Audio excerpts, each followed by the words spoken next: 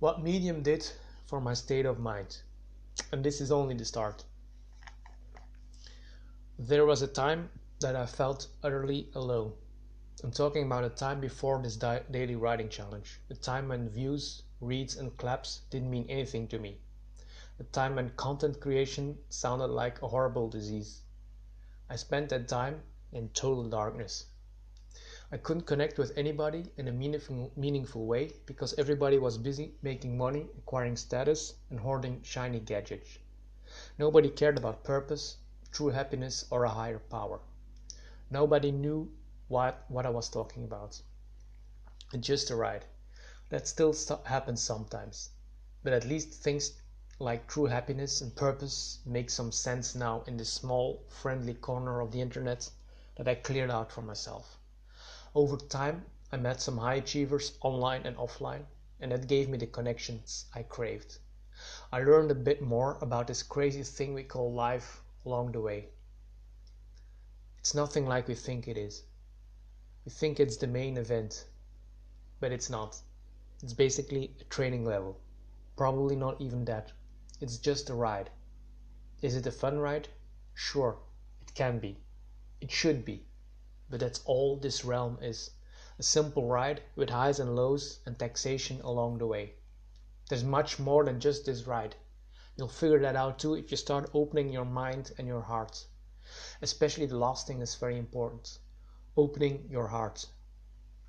Where's the love? Most people have closed their heart. Is it because they're thinking too much about money or other shiny gadgets? Or because they're on an eternal hunt for status? Maybe. But a lot of people definitely don't know what love is these days. They stopped loving others and definitely stopped loving themselves. Where is the love? Frankly, I struggle with love too, especially after reading mainstream news for a while. It's crazy how vicious that is for your spirit. It's all about money, political plays, prestige, corruption, murder, and other abominations. The papers always depress me after a while. That's why I stopped watching mainstream news too. And I'm glad I did. I win right there. Here's the funny thing. I used to feel alone because I had nobody in my life I could talk to. But then I connected to strangers on the internet and started talking about things I care about with them. And some of those strangers liked what I had to say and gave me positive feedback. That positive feedback in turn improved my confidence and eventually that did wonders for my regular life. I now have the conversations I want with the people in my life. I'm talking to them about purpose and how we're all trapped into this mental prison complex and nobody looks at me funny that much. And that's a win right there, folks. I'm very slowly becoming a beacon of light in the darkness. One day I'll get there. I'm grateful for that. I don't feel alone anymore. I'm carrying some amazing friendships in my heart now, and a lot of them originated here on Medium. That's absolutely wonderful. The good people outnumber the bad people in an astonishing amount.